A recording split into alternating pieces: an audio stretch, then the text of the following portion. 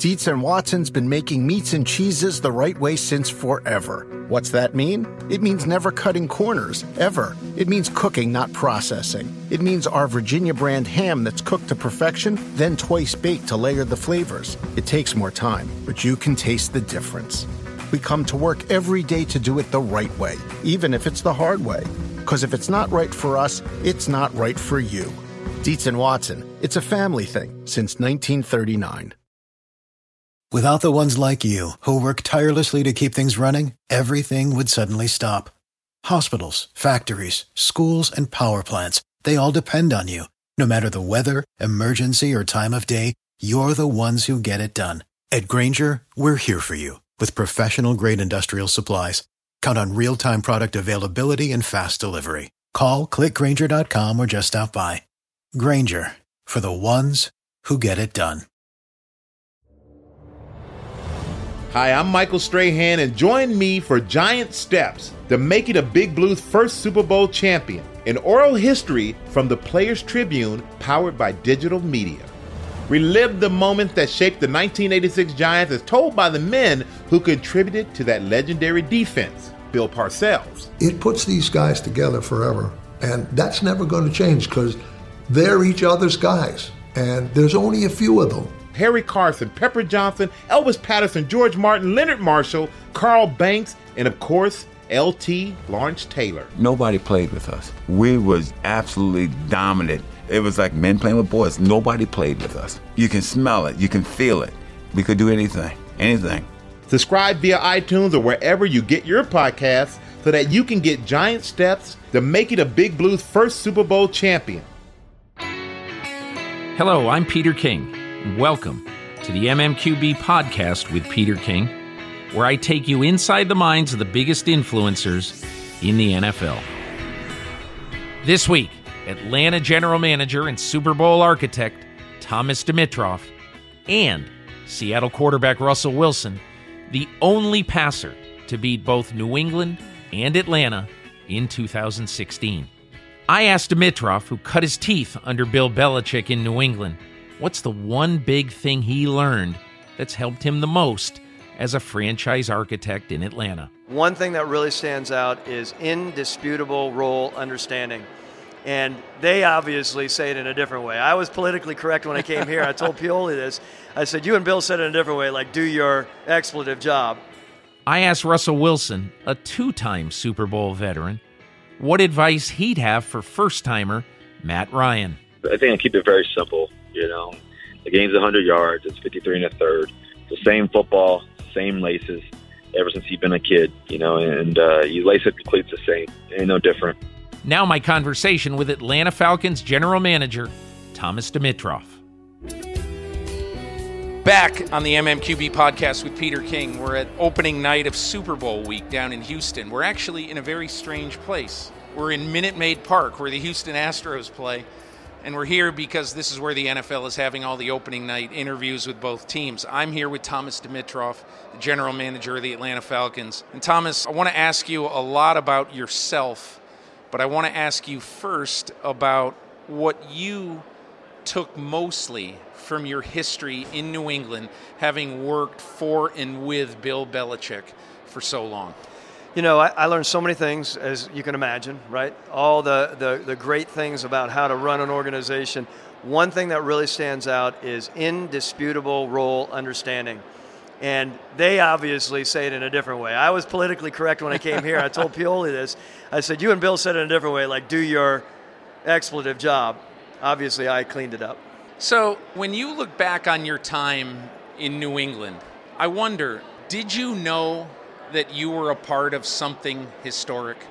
I always felt I did. I always felt I was very aware that there was something very unique with that organization. And I say all the time to people now, people ask me what was different about it. I said, everyone in that organization, from the lowest level ball boy all the way through the ranks up to Bill and Scott and Bill, that everyone believed that they were the best at their damn job in the entire league. Like no one could beat them in their job. So there was this confidence in that building, even though they weren't thumping their chests, and everyone was hyper aware of bulletin board material. I think deep down everyone believes that they're the best in the league there. Thomas, I want to go back, way back in time, and ask you a little bit about your history. You have one of the strangest and least likely histories of a Super Bowl team architect that there ever was. Talk a little bit about where you started, where you got your love of football, and then how you sort of nursed that going through college. Well, if I could summarize it, I grew up in a football family. From the day I was born, I was around football. My dad was a coach. Always wanted to coach football. Knew nothing, wanted to know nothing about, putting a scouting, team together as a scout or an evaluator. All I wanted to do was be the best damn defensive coordinator ever in the history of the world. That was what I wanted. I loved defense. I loved aggressive defense. Somewhere along the way, my dad, who was a longtime coach, different levels in football, suggested that I try scouting and suggested that it might be a good journey to travel. I got into it. At a lower level in the Canadian Football League, and then I was in the World League. Moved through different ranks. How did you get the job in the Canadian Football League? It's funny because I had scouts that used to come around because I had gone to school in Canada. I'm not Canadian, but I was in school there, and I had a number of personnel men come through. You went to the University of Western Ontario. I actually didn't. I went to the University of Guelph. Which is a difficult thing to. Yes. So the University of Guelph, really good school. I thought it was a great academic school, and I was excited to be there. At that point, I knew that it was like Division III football. I was going to play a lot of football, and that's what I wanted to do, and I ended up doing. But through there, I met some people in the CFL, and they asked me, like, hey, are you interested in getting into scouting? Because if you are, you can come out to Saskatchewan in the middle of the prairies. Who Has Seen the Wind, a famous book written out in the Canadian prairies.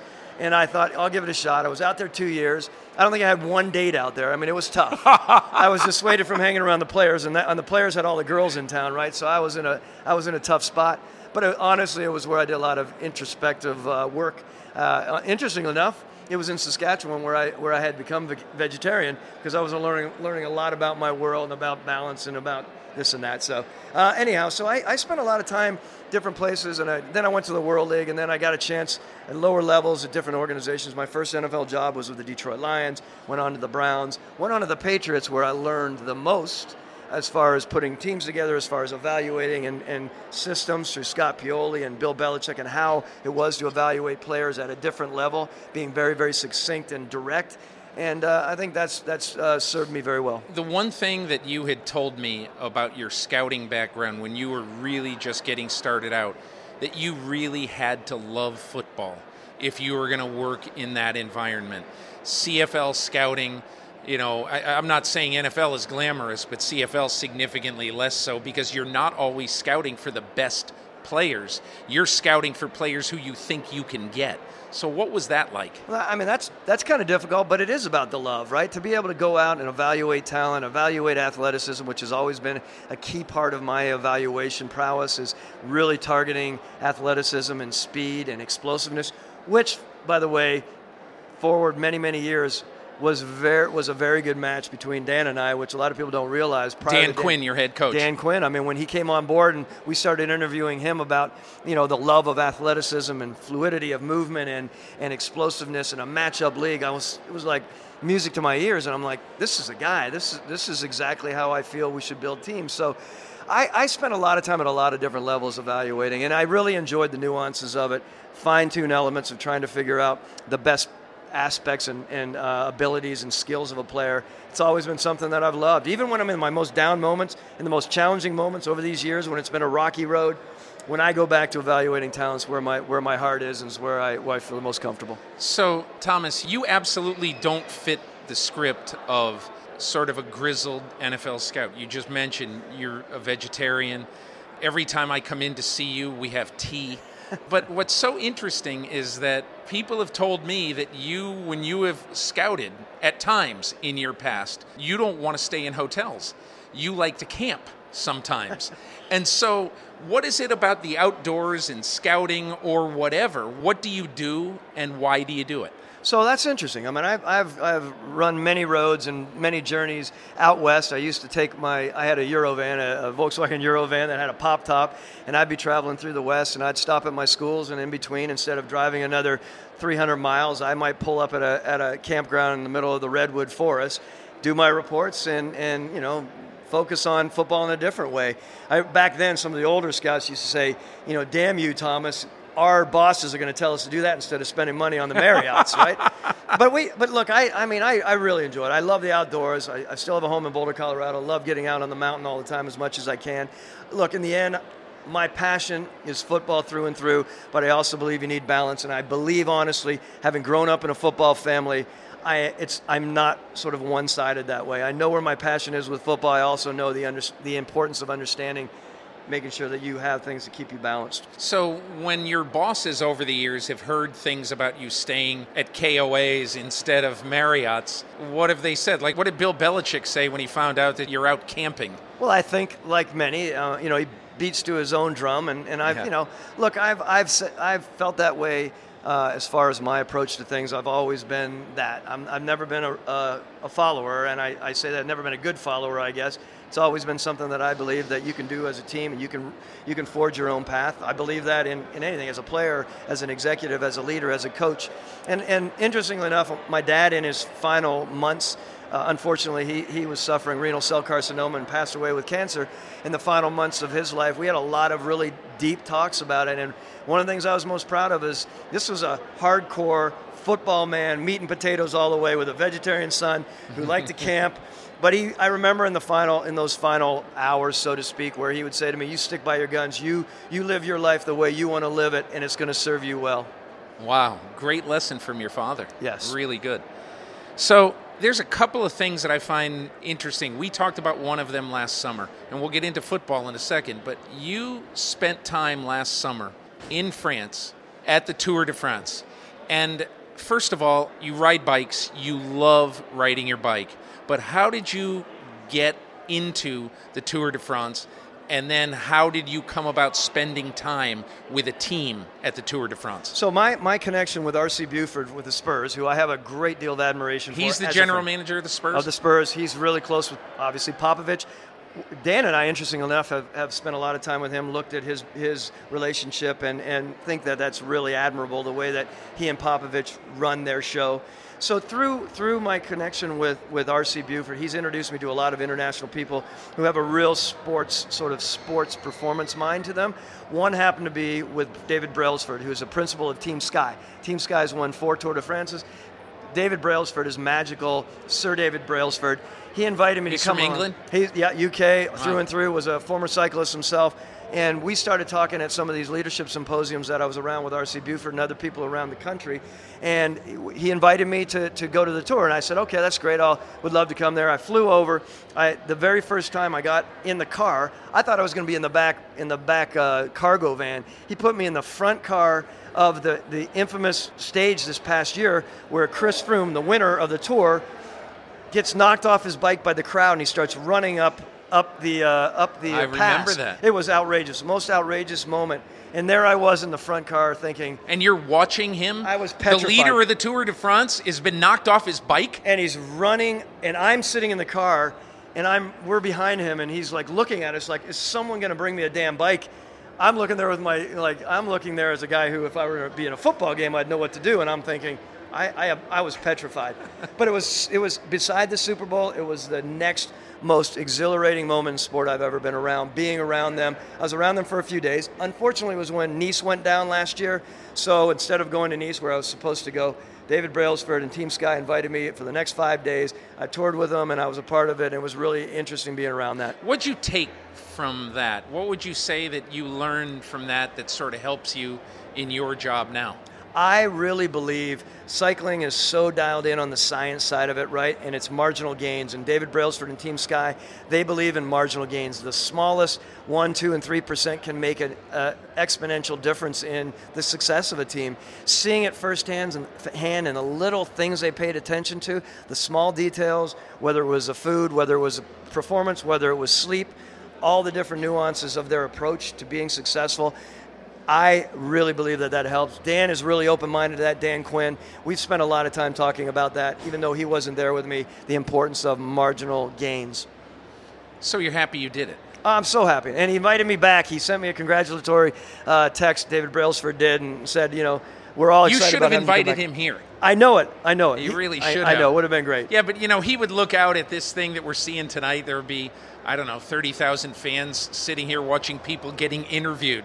and he'll say, America's really fallen off the rails. Well, it's funny, speaking of cycling very quickly, I get a call from a good friend of mine, although a controversial friend of mine, in Lance Armstrong. And Lance, I told Lance, he has a podcast. I said, you need to get Peter King on. He said, I'd love to get Peter King on. So I'm putting my pitch in here for you to get on with Lance Armstrong. I want to be on his podcast. Awesome. I really want to be on his podcast. You can shed a lot of light on a lot of things in sport, and you may be able to segue into a conversation with him about it as well. Oh, wow, that's fun.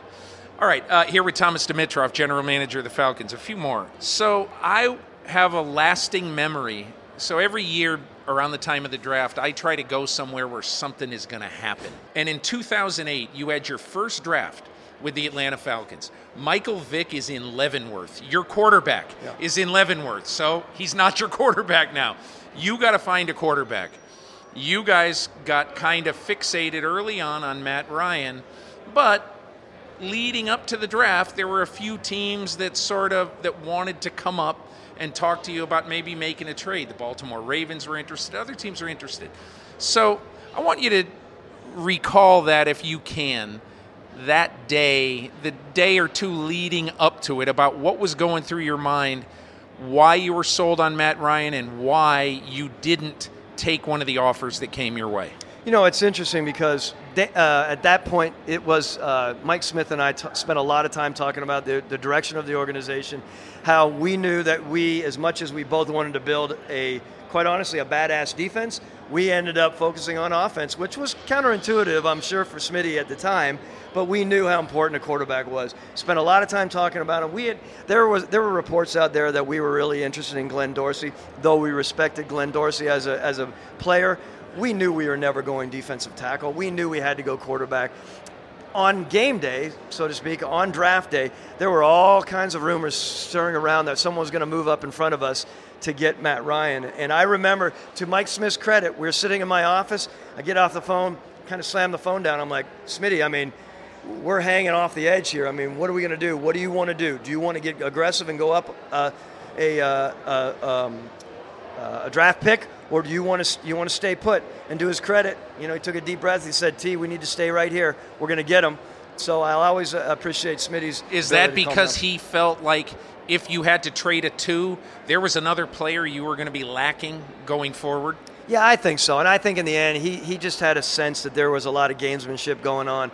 We had some intel, and that's how it goes on draft day, man. There is so much stuff, flying around. We had some intel that, it may be a little bit of a BS. So we hung tight, but it was good for him to be able to be the encouraging factor. I hated that one of your memories from that draft is something I told you the night before the draft. I told you and your wife I felt terrible about this in later years because you remembered it, she remembered it, like, hey, you better not screw up this pick or you're going to get whacked in a couple of years. That's exactly what happened. We're sitting in a new house in Atlanta, in Buckhead, right, at that point. I think we even poured a really good bottle of like Silver Oak or something like this, and you were kind of swirling it around. This is what I remember. You were looking at the color, and you were looking around. You thought, okay, this is good for a young guy in the business. And you kind of looked at me, and as you were swirling, I felt like you were saying, not only will you not be drinking this fine wine, but you may not be in this industry, at least at this position, if you screw up on this pick. And I remember looking at you. At that point, Angeline looked at you, and she said, wow, that was pretty harsh after you left. And I said, hey, that's the reality. But I do remember what you also said to me in all seriousness. You said, but Thomas, 10 minutes after I say this, or I report something, people move on. That's the way this business is. So you were very candid about the reality of it all. This is the MMQB Podcast. I want to ask my listeners a quick question. How would you like to get 3 home-cooked meals for free? Well, all you have to do is remember these 4 letters, MMQB. That's easy enough, right? Keep listening and I'll tell you how to get those free meals. Look, we all know there's nothing better than a great home-cooked meal, and no one makes it easier for you to do that than Blue Apron. Their mission is to make incredible home cooking accessible to everyone. Blue Apron knows that when you cook with incredible ingredients, you make incredible meals. So they set the highest quality standards for their suppliers and only bring you the best ingredients, all right to your door. Blue Apron's freshness guarantee promises that every ingredient in your delivery arrives ready to cook or they'll make it right. Now comes that part about the 3 free meals I was telling you about. Check out this week's menu and get your first 3 meals free with free shipping by going to blueapron.com/MMQB. Think about it. 3 free meals just by adding MMQB. You'll love how good it feels and tastes to create incredible home-cooked meals with Blue Apron. So don't wait. Once again, that's blueapron.com/MMQB. Blue Apron. It's a better way to cook. The one other thing I want to ask you about is after the 2014 season, okay, Arthur Blank decides to fire Mike Smith. You were sort of dangling on a wire. You didn't know what was going to happen to you. Nobody knew. And who knows, Arthur Blank might have made that decision to move on.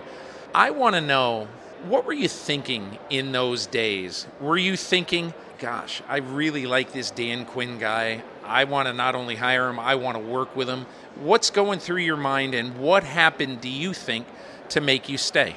Well, we were in the process after we had let Mike go, and Mike and I, again, had a great relationship. I was very proud of that, and I thought Mike was a 3-time Coach of the Year, and I was really happy with what he was doing with the team, of course. In the end, we made a decision. Ultimately, Arthur made a decision to move on, and I remember, and then we started getting out on the path, trying to figure out who the next coach was. I remember interviewing with Dan Quinn, and I thought, not only from the athleticism, speed stuff I had mentioned earlier, but the idea that this guy was very positive, he was very passionate, he was driven, he was focused, he was authentic, and he believed in competitiveness and toughness. Everything that I was thinking about, like, this is the next wave of this organization, that I was really, really excited about working with him. One of the things he said to me, just he and I alone, he said, Thomas, I have the goal to have a relationship with the general manager that is going to be perceived as the best in sport. So 15, 20 years from now, people look back on our relationship and they marvel at how good it was, how productive it was, how communicative it was, and how we worked together to build teams. This was not a czar setup at all. This is about a true partnership. And I remember that striking me because this was the same thing very quickly. When I came into the building back in 2008, Arthur pulled me aside and he said, Thomas, I have a lot of experience in partnerships. Your partnership with the head coach is imperative. His partnership, Arthur Blank at the time, with Bernie Marcus, to do what they did at Home Depot, I used that as a little bit of a model, and I realized how important it was from that standpoint. I got a chance to look at Scott Pioli and Bill Belichick and their partnership, and I realized it still miffs me today, or still has me back on my heels when I look at organizations that don't work very, very diligently to try to keep that relationship strong. And I honestly think that, okay, it was just announced last night as we sit here on Monday night at the Super Bowl, John Lynch goes to the 49ers. Look, everybody knows that John Lynch just walked in off the street and got this job. He's not a general manager. He's not a scout. But they gave him the job, and I talked to Jed York, and there is no question that one of the reasons that he did this is because he thought that they had that kind of relationship. They had the potential for that kind of partnership. And in my opinion, sometimes what happens with a GM and a coach, the dumbest thing, I think, is when they interview coaches and they say, oh, by the way, this guy here is going to be your GM. Okay? Like, it's happened to a few coaches. I remember it happened to Josh McDaniels in Denver. Oh, by the way, Brian Sanders. Nothing wrong with Brian Sanders, but Josh McDaniels didn't know Brian Sanders. Why do you do that? I mean, shouldn't you have some sort of relationship? Which is why I really think that the best partnerships are often started with these meetings like you had with Dan Quinn. You know, that you have to find out, and Arthur Blank has to get a sense, are they going to be able to be two peas in a pod? No question. I mean, you can sit there and think that you might have an idea that you force feed someone on one or the other, right? I mean, look, I look back on it. One of the things that struck me, I remember the crossroads of my career thinking about that partnership. Wasn't really that sure about it. Have been around New England a little. When I saw two very, very good football men out in San Diego not make it work with Marty Schottenheimer and A.J. Smith, I was appalled. I was thinking, why can't this can't happen? These guys are really, really good football guys. And I realized more and more, I mean, if you're not operating along the same wavelength, if you're not able to keep egos in check, you shouldn't have to have a whole bunch of lines and silos and worry about it, right? You shouldn't be defensive with each other. And that's what's great about Dan and I, our relationship. Whether it's talking about scheme and ideas, he's so willing to talk to me about that. I'm so willing to talk about, obviously, the personnel side at levels. If he has opinions about the personnel people, or I have opinions about the coaches, as a partnership, we should be able to talk about anything, not be defensive about it. And Dan is the least defensive guy I've ever met this way, and it's been really fun working with him along those lines to help the organization get better. See, my feeling about why your team is so good, why your team is here right now, is so 7 of your 12 starters on defense, 7 came here since Dan Quinn took over as coach. So they're either in their first or second year. And I mean 12 because 3 corners play. So that, to me, you having the ability to have this relationship with Dan Quinn, that he knows that he can tell you and Scott Pioli and Steve Sabo and your staff, here's what I want in a middle linebacker, and here's what I want in a strong safety, here's what I want in a defensive tackle. And you guys know, okay, here's the prescription for this, so let's go do it. And that, to me, I mean, you look, 7 of the 12 guys on your Super Bowl defense just got here. I mean, that is a crucial element, I think, of your success. To that point, for sure. I mean, Dan has been very direct about the nuances of the players and what he's looking for, especially on defense. I mean, I'm not saying it's easy to scout offense, but there have been more mistakes made on the defensive side when there's not proper communication from the staff about exactly what they're looking for in a certain linebacker or in a safety or in, you know, your number 3 corner or in your pass rushers. That's the thing that Dan has a really good, very, very clear idea of what he wants, and we disseminated that. He did, the coaching staff did with our scouting staff. We all were like truly in the mode of making sure that all the information was out. And the other side of that is, to Dan Quinn's credit and this coaching staff, he is so gung-ho on developing young talent. To have 4 starters on that defense in their first year. A lot of coaches don't want to play rookies early. That's the reality. This isn't a dig at anyone. It's just a reality. Yeah. Dan has the swagger and the belief that he can get the most out of these players. And he played them from game 1. He didn't wait until the 6th or 7th game. So by the time these guys get into the playoffs, they've already played a season.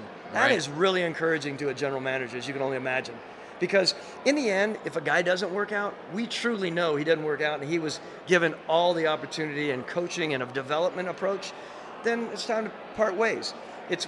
I'm just saying, as team builders, it's tough when you don't have an opportunity to really develop. The first year they don't play a whole bunch. Second year, maybe they play special teams. Third year, they're not producing real well. And then you're like, well, it's time to move on from this guy.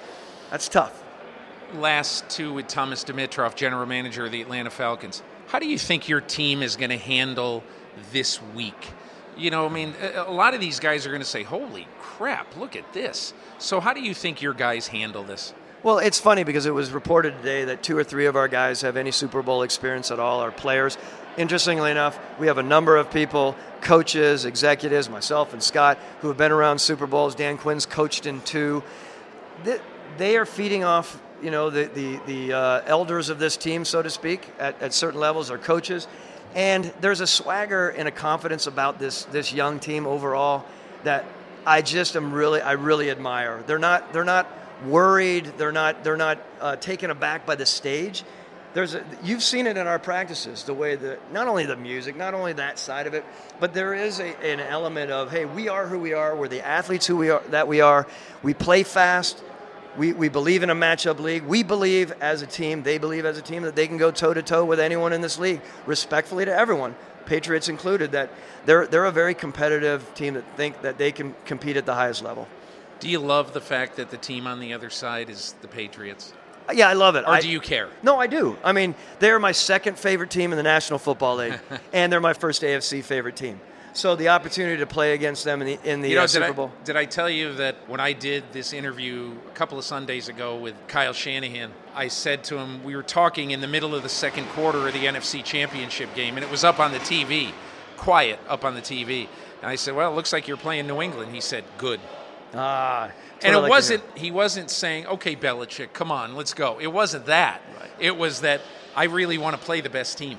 And that's exactly right. I think there's never that. Everyone respects Bill beyond for his abilities and that team, the way that they're playing. And I think this team believes like they want to be on this stage. They're ready to be on this stage, albeit young, and there's a lot of youth on it.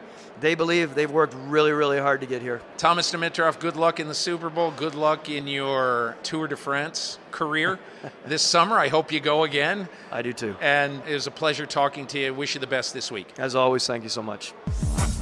You're listening to the MMQB podcast. SeatGeek is the smart way to buy and sell tickets for live events.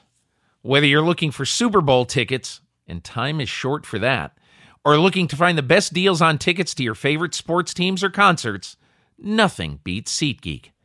There's nothing like being in the stadium watching and cheering for your favorite team, and with SeatGeek, it's never been easier to get the seats you want for great value. Plus, every ticket you buy on SeatGeek is backed by their 100% guarantee, so you can shop for tickets on SeatGeek with confidence. Now, pay attention to this part. It is vital. My listeners get a $20 rebate off their first SeatGeek purchase. That's $20 right in your pocket. And to get it, all you have to do is this. Download the free SeatGeek app and go to the Settings tab and click Add a Promo Code. Then enter promo code MMQB. SeatGeek will then send you $20 after you made your first ticket purchase. It doesn't get any easier, folks. Download the free SeatGeek app and enter promo code MMQB today. Now my conversation with Seattle Seahawks quarterback Russell Wilson. Back on the podcast with Russell Wilson, the quarterback of the Seattle Seahawks. And there's a reason why this week, in Super Bowl week, we're having a quarterback on who's not playing in this game. But I felt like it was important to have a person on our podcast this week. And of all the players in the NFL this week, if you would ask me, pick one that you want to have this week, I would say Russell Wilson. It's a very simple reason why. Russell Wilson and the Seattle Seahawks, they're the only ones to beat both Atlanta and New England this year. In Week 6 this year in Seattle, the Seahawks beat Atlanta 26-24. Russell Wilson was 25 of 37 for 270 yards, completed 68% of his throws. Week 10 at Foxborough, coming off a short week Monday night game. Seattle beat New England 31-24 on a Sunday night. Russell Wilson had a twin game, 25 out of 37 also in that game for 68%, 3 touchdowns, no interceptions. So anyway, Russell, now that I've framed it, thanks a lot for coming on the podcast this week. Oh, man, thank you for having me, Pete. I wish I was playing this week, but I guess the second best thing is talking to you. Yeah, well, thank you very much. I appreciate that. So I want you to tell me, if you can, when you think back on these two games, if anything, what did they have in common for you? Well, first of all, they're two great football teams. They're both very, very deserving of where they are. And, the Patriots, obviously, with Tom and what they're doing there and how successful he's been, every year in and year out. His consistency is remarkable. You think about Matt Ryan, a guy who's been able to overcome situations and then have the great season that he's had this year. It's been a marvelous season for him, and their team has played at a high level. Guys like Julio Jones and Mohamed Sanu, good friends, and Devontae Freeman, another good friend. Those guys can really play, and their defense has stepped up as of lately, and really have played some great football and really has helped them. And I think Coach Quinn is a tremendous football coach too, as well. So they have two great football players, and Matt Ryan and Tom Brady playing in this game, and then obviously two great football coaches, Hall of Fame coach and Coach Belichick, obviously, and Dan Quinn, a guy who's been to several Super Bowls now in the past few years, obviously with us two times in the Super Bowl, winning one, and then obviously this is his third time being in the Super Bowl. So he knows what he's doing. He's a great coach and a great person, and it starts there. Russell, what was the hallmark of practicing for 2 years against Dan Quinn's defenses when he was the coordinator? Well, Coach Quinn, he's so disciplined. He gets there super early in the morning. He has his guys prepared. He loves the game. He's a player's coach, and guys love playing for him. And you can see that in Atlanta. So, that's why we love Coach Quinn in Seattle, and that's why we're so happy for him that he's in another Super Bowl doing a great job. He's very, very deserving, and Coach Carroll, has been a mentor to him, and vice versa, and it's just been a special situation for Coach Quinn in Atlanta. So we're happy for those guys, and in terms of going against Coach Quinn, like I said, he's got a rowdy defense that plays fast, and he's just stays disciplined, stays true, and they do what they do really, really well. And for us, when we played Atlanta the first time, it was a tough game battle. We were able to come up with a huge win. I wasn't able to move that well in that game because of the being dinged up, but we were able to make some key catches, some key throws, some key plays, and defense came up with a few good stops too as well, and just a great football game against two very, very good football teams. And then you think about the playoff game, we were rolling there on offense, and then we had that punt return called back, and then they kind of took the momentum and ran with it, and so they had a great season. And so they're very deserving. Like I said, I've known Matt Ryan from a distance for a while, and I'm happy for who he is and who how he's played this year, and he's a great football player. We're talking to Russell Wilson, quarterback of the Seattle Seahawks. In both of these games, I find that looking back on them, and I watch both of them, and I find looking back on them, you were restricted physically in both of these games, so you probably had to play more from the pocket, certainly in the Atlanta game, but you probably had to play more from the pocket than you normally would have. What are these two teams? Because obviously, Matt Ryan is mostly a pocket guy, Tom Brady mostly a pocket guy. What do they do to disrupt a pocket quarterback? Well, I think for me, in those two games, I was, like I said, I couldn't move that well, and especially in the Atlanta game. The Patriots game I could move a little bit better, but I think that you just got to take what they give you, and take advantage of the situations that you have.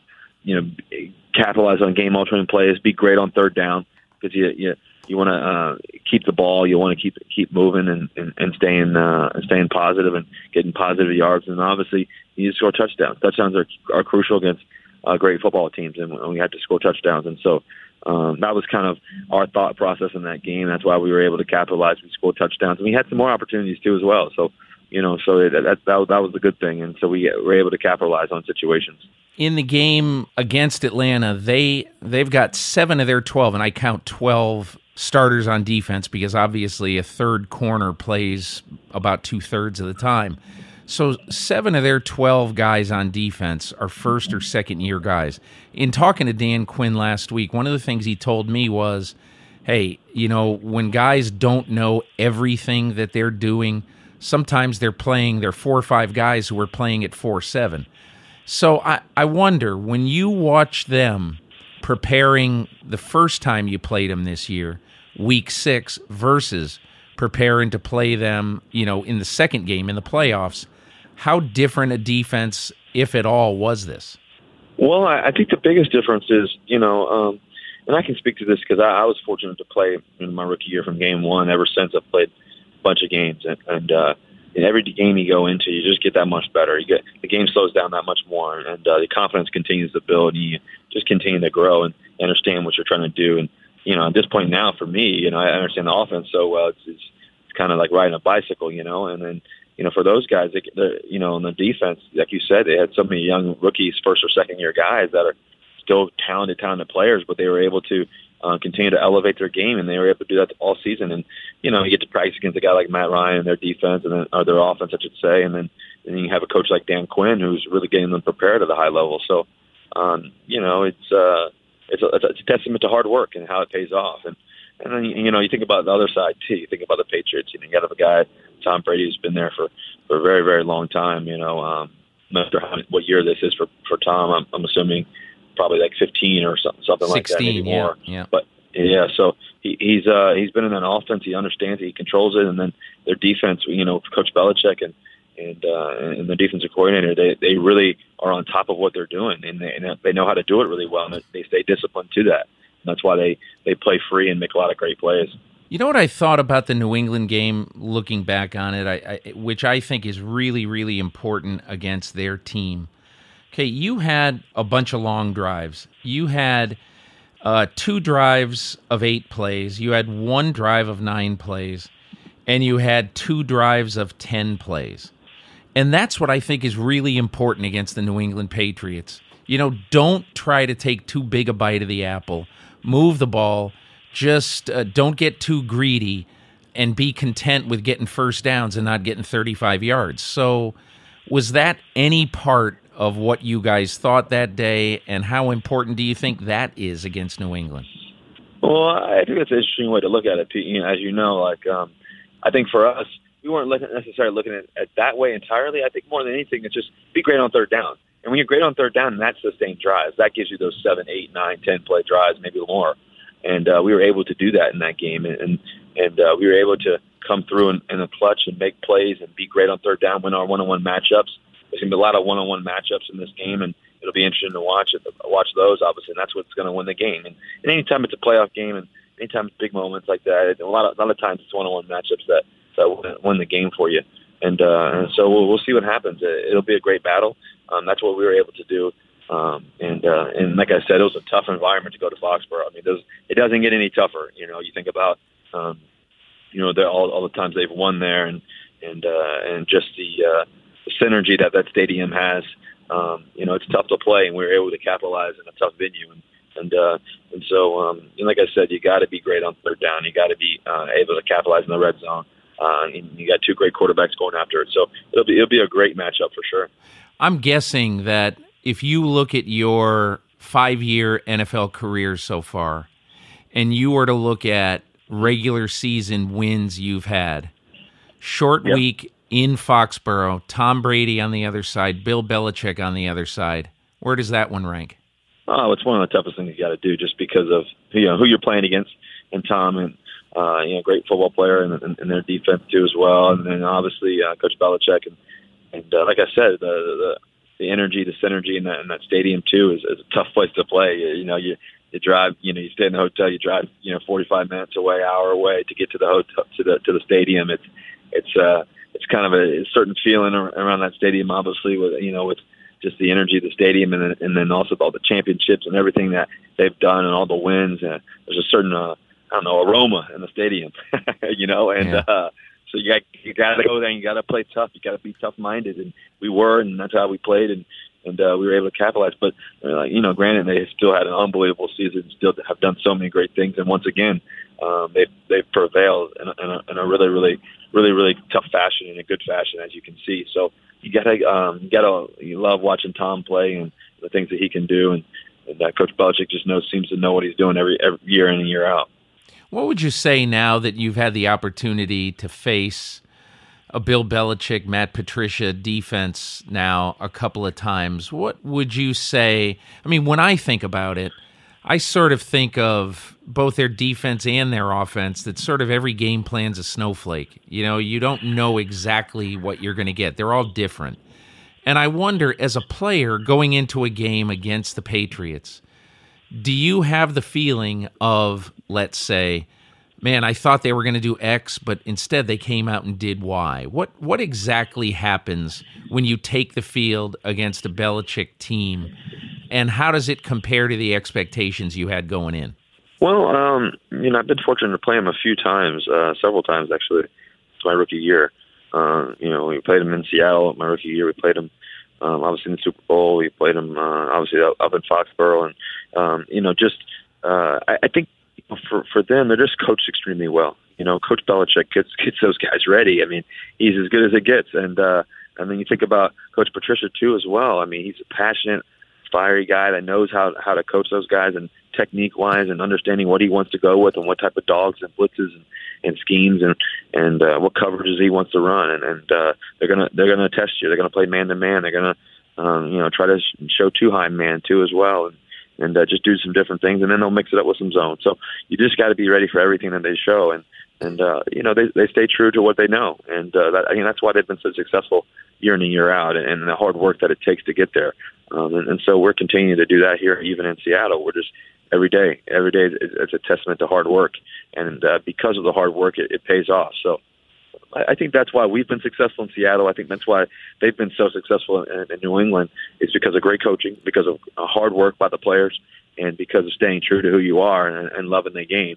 And those fans always count too. The Patriots fans are great fans. Seahawks fans are the best in the world, in my opinion. And it just doesn't get any better. So those are two great organizations that know what they're doing and how to do it. And now you can see that, Coach Quinn really has those guys doing the same thing there, in Atlanta. It's because of the type of coach that he is, because of the type of players that they have. And so you have great appreciation for great football. And so that's why you love watching, teams like the Patriots and even the Falcons now. So like I said, going against a defense like that, they're going to be really, really disciplined. They're going to be really, really sharp. They're going to understand. They're going to communicate really well, and they're going to make their plays. They're not going to miss too often, and so you got to play at your best level. This is the MMQB Podcast. Every football team knows the two-point play can be a winning move, a real game changer. That's why State Farm is here to help you combine your home and auto insurance. Two great policies, the two-point play, protecting two of your most valuable possessions, all with one company. It's a great call that can save you time, can save you money, and it simplifies your life. Because State Farm understands your life is about more than insurance, especially at this time of year, when everybody knows life is all about football. Football, football, football. So, go for the win. Score yourself some savings by combining your home and auto insurance. It's just another way State Farm is here to help life go right. Talk to an agent today at 1-800-STATE-FARM. Two other questions just about this matchup. One is, so I talked to Malcolm Butler the other day, the corner of the Patriots, who you obviously got to know in a very gigantic, huge play way. Yeah, unfortunate for you. Yeah. Life-changing for him as well. But so I asked him about playing Julio Jones, if indeed he does. And I thought that one of the things he said was really interesting, and the hallmark of, it's almost like what Richard Sherman would say, in that, he was talking about, hey, I hope they put me on him. If they don't, it'll be the best idea for our team, and blah, blah, blah. But he said, I really want to play against Julio Jones, and I hope that I come up against him a lot. So what's your feeling about Butler and about the importance of that matchup in this game? Well, it's huge. It's going to be magnified, obviously. It's the Super Bowl. There's a lot of one-on-one matchups, and that's what great big-time players do. Malcolm Butler's a tremendous football player, and he's fast, he's quick, he's got a great understanding of the game. He's coached really well, too, as well. And then you got a guy like Julio Jones who's got unbelievable ability.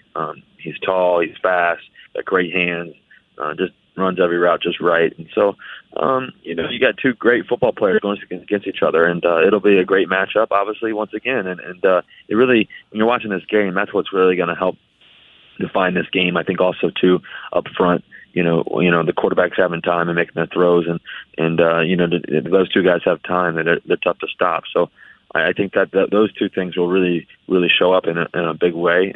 Obviously, Julio on the red zone, third down. Another great player.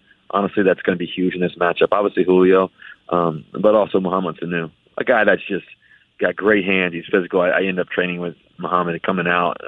We came really, really close at IMG, and a great friend. And he's just a great football player, and he's been physical. He's been a difference maker for Matt Ryan too.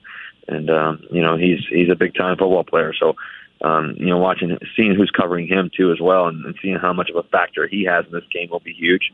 And always a running game, for both sides. Watching Garrett Blunt run the ball. They got my guy James White from Wisconsin. Got to give him a shout out, and his ability to run the football and be quick and catch the ball in the backfield, and Lewis too as well. So they got some really, really good backs in New England, and then.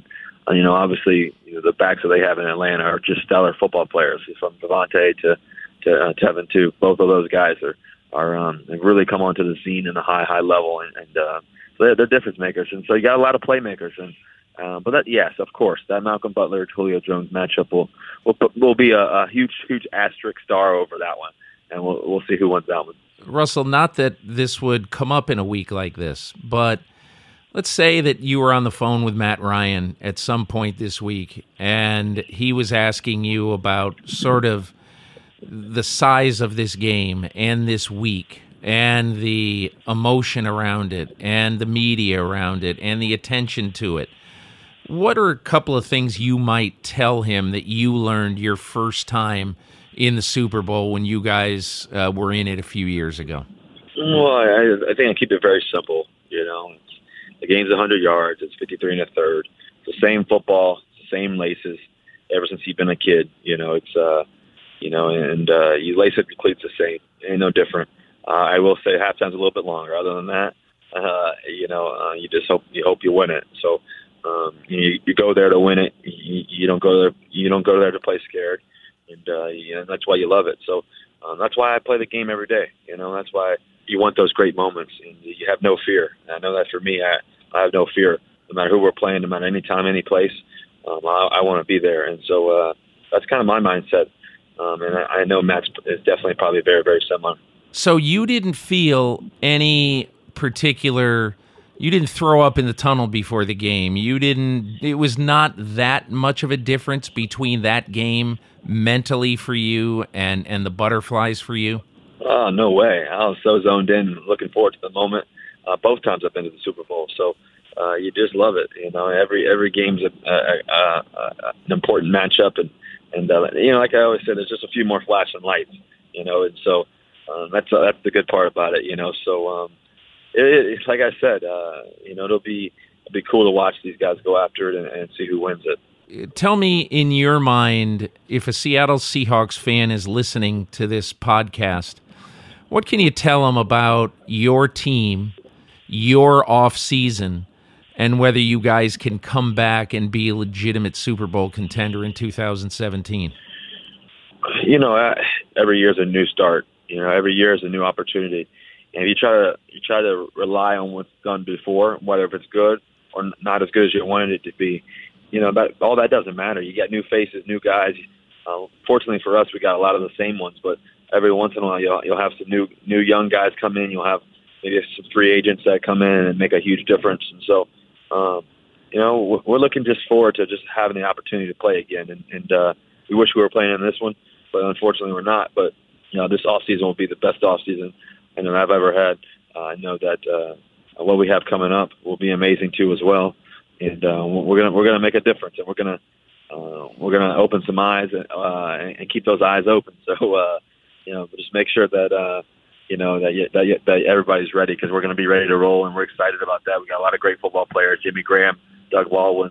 I think Paul Richardson's a great football player. Tyler Lockett. We're praying that he gets healthy, and Thomas Rawls will be ready to roll too. And then the guys on defense too, all the way across the board from Cam to Earl to praying that he gets healthy too, and obviously Richard and Shed and those guys.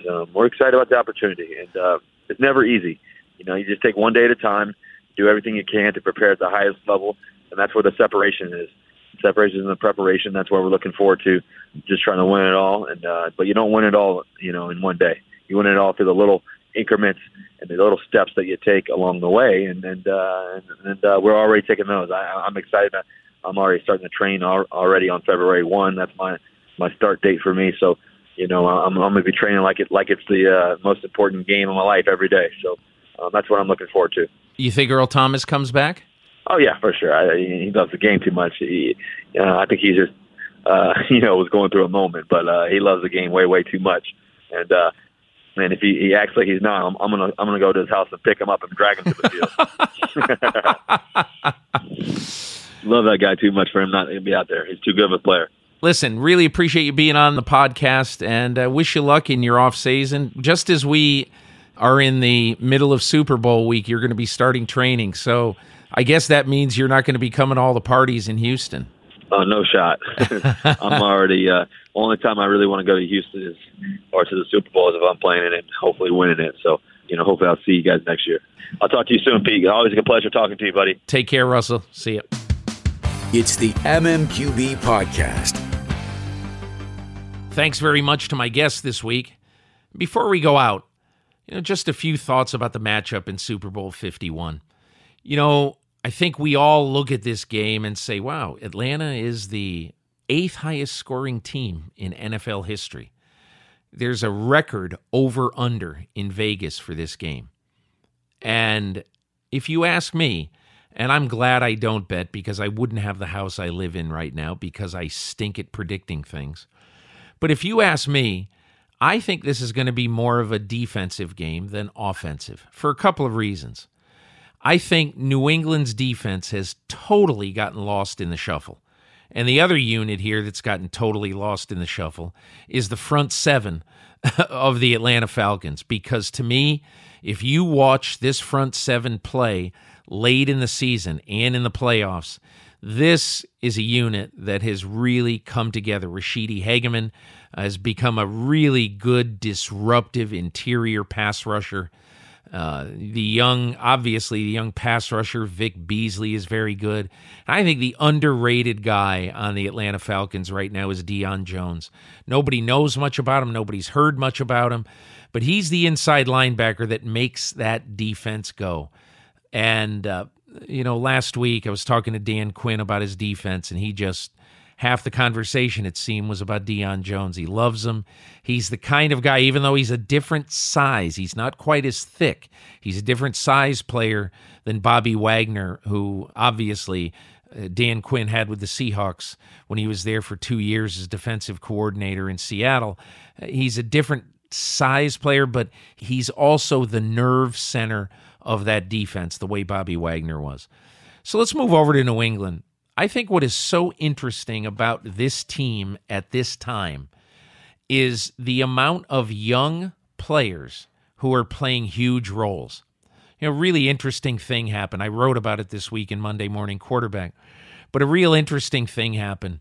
There's 3 Patriots on their team right now who were not born when Robert Kraft bought the franchise back in the early 90s. And so they taped something for Kraft, and they came on the video, and they were all incredulous. They said, "Hey, we weren't even alive when you bought this team. That's how long you've owned this team. Thanks, Mr. Kraft," whatever.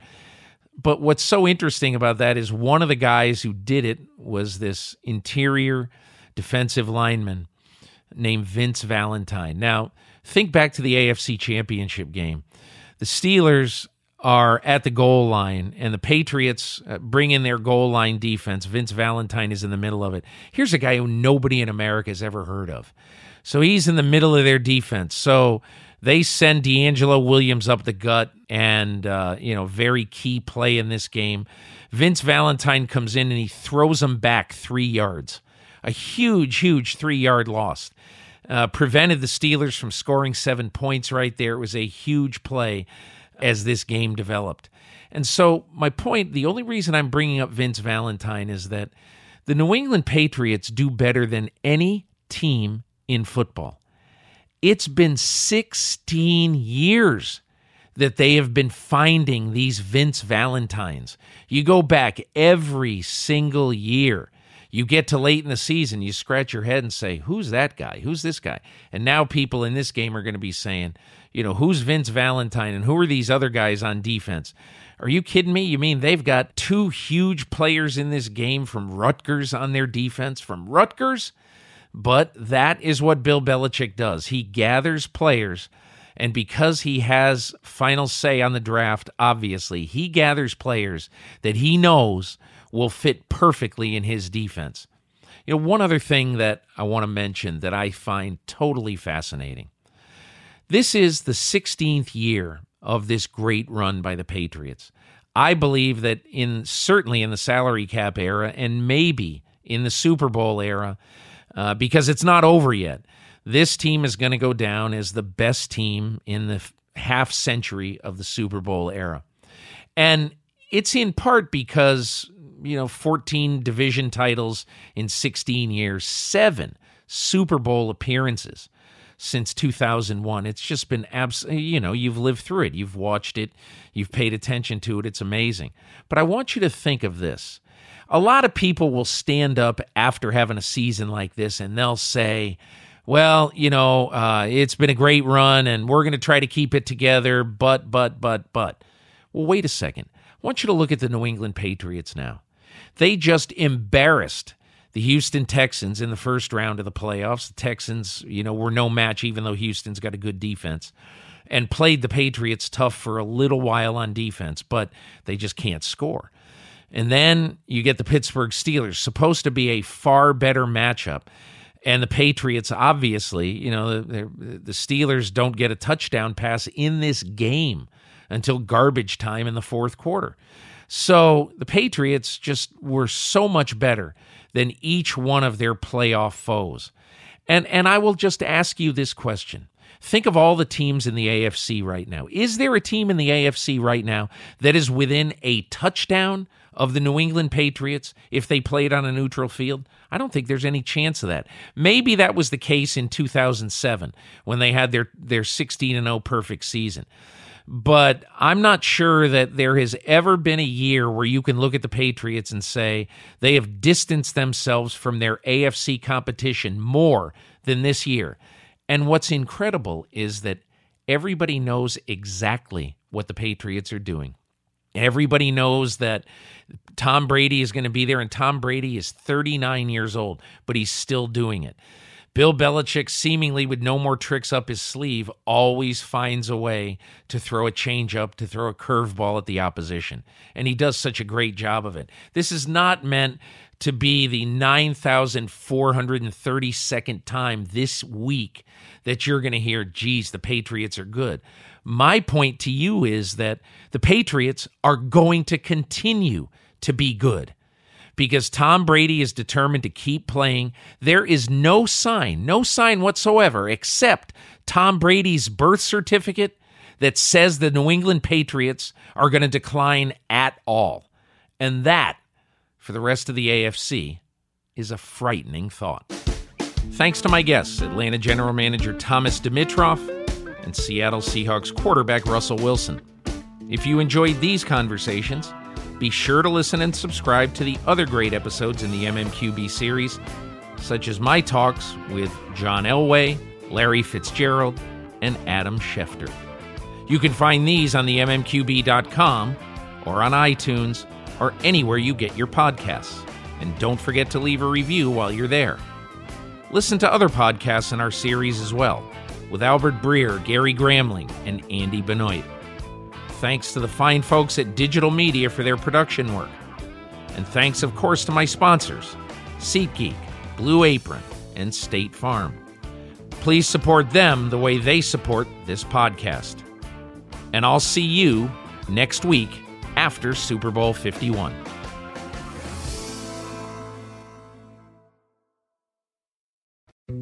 Dietz & Watson's been making meats and cheeses the right way since forever. What's that mean? It means never cutting corners, ever. It means cooking, not processing. It means our Virginia brand ham that's cooked to perfection, then twice baked to layer the flavors. It takes more time, but you can taste the difference. We come to work every day to do it the right way, even if it's the hard way. Because if it's not right for us, it's not right for you. Dietz & Watson, it's a family thing since 1939. Life is a highway, and on it there will be many chicken sandwiches. But there's only one McCrispy. So go ahead and hit the turn signal if you know about this juicy gem of a detour.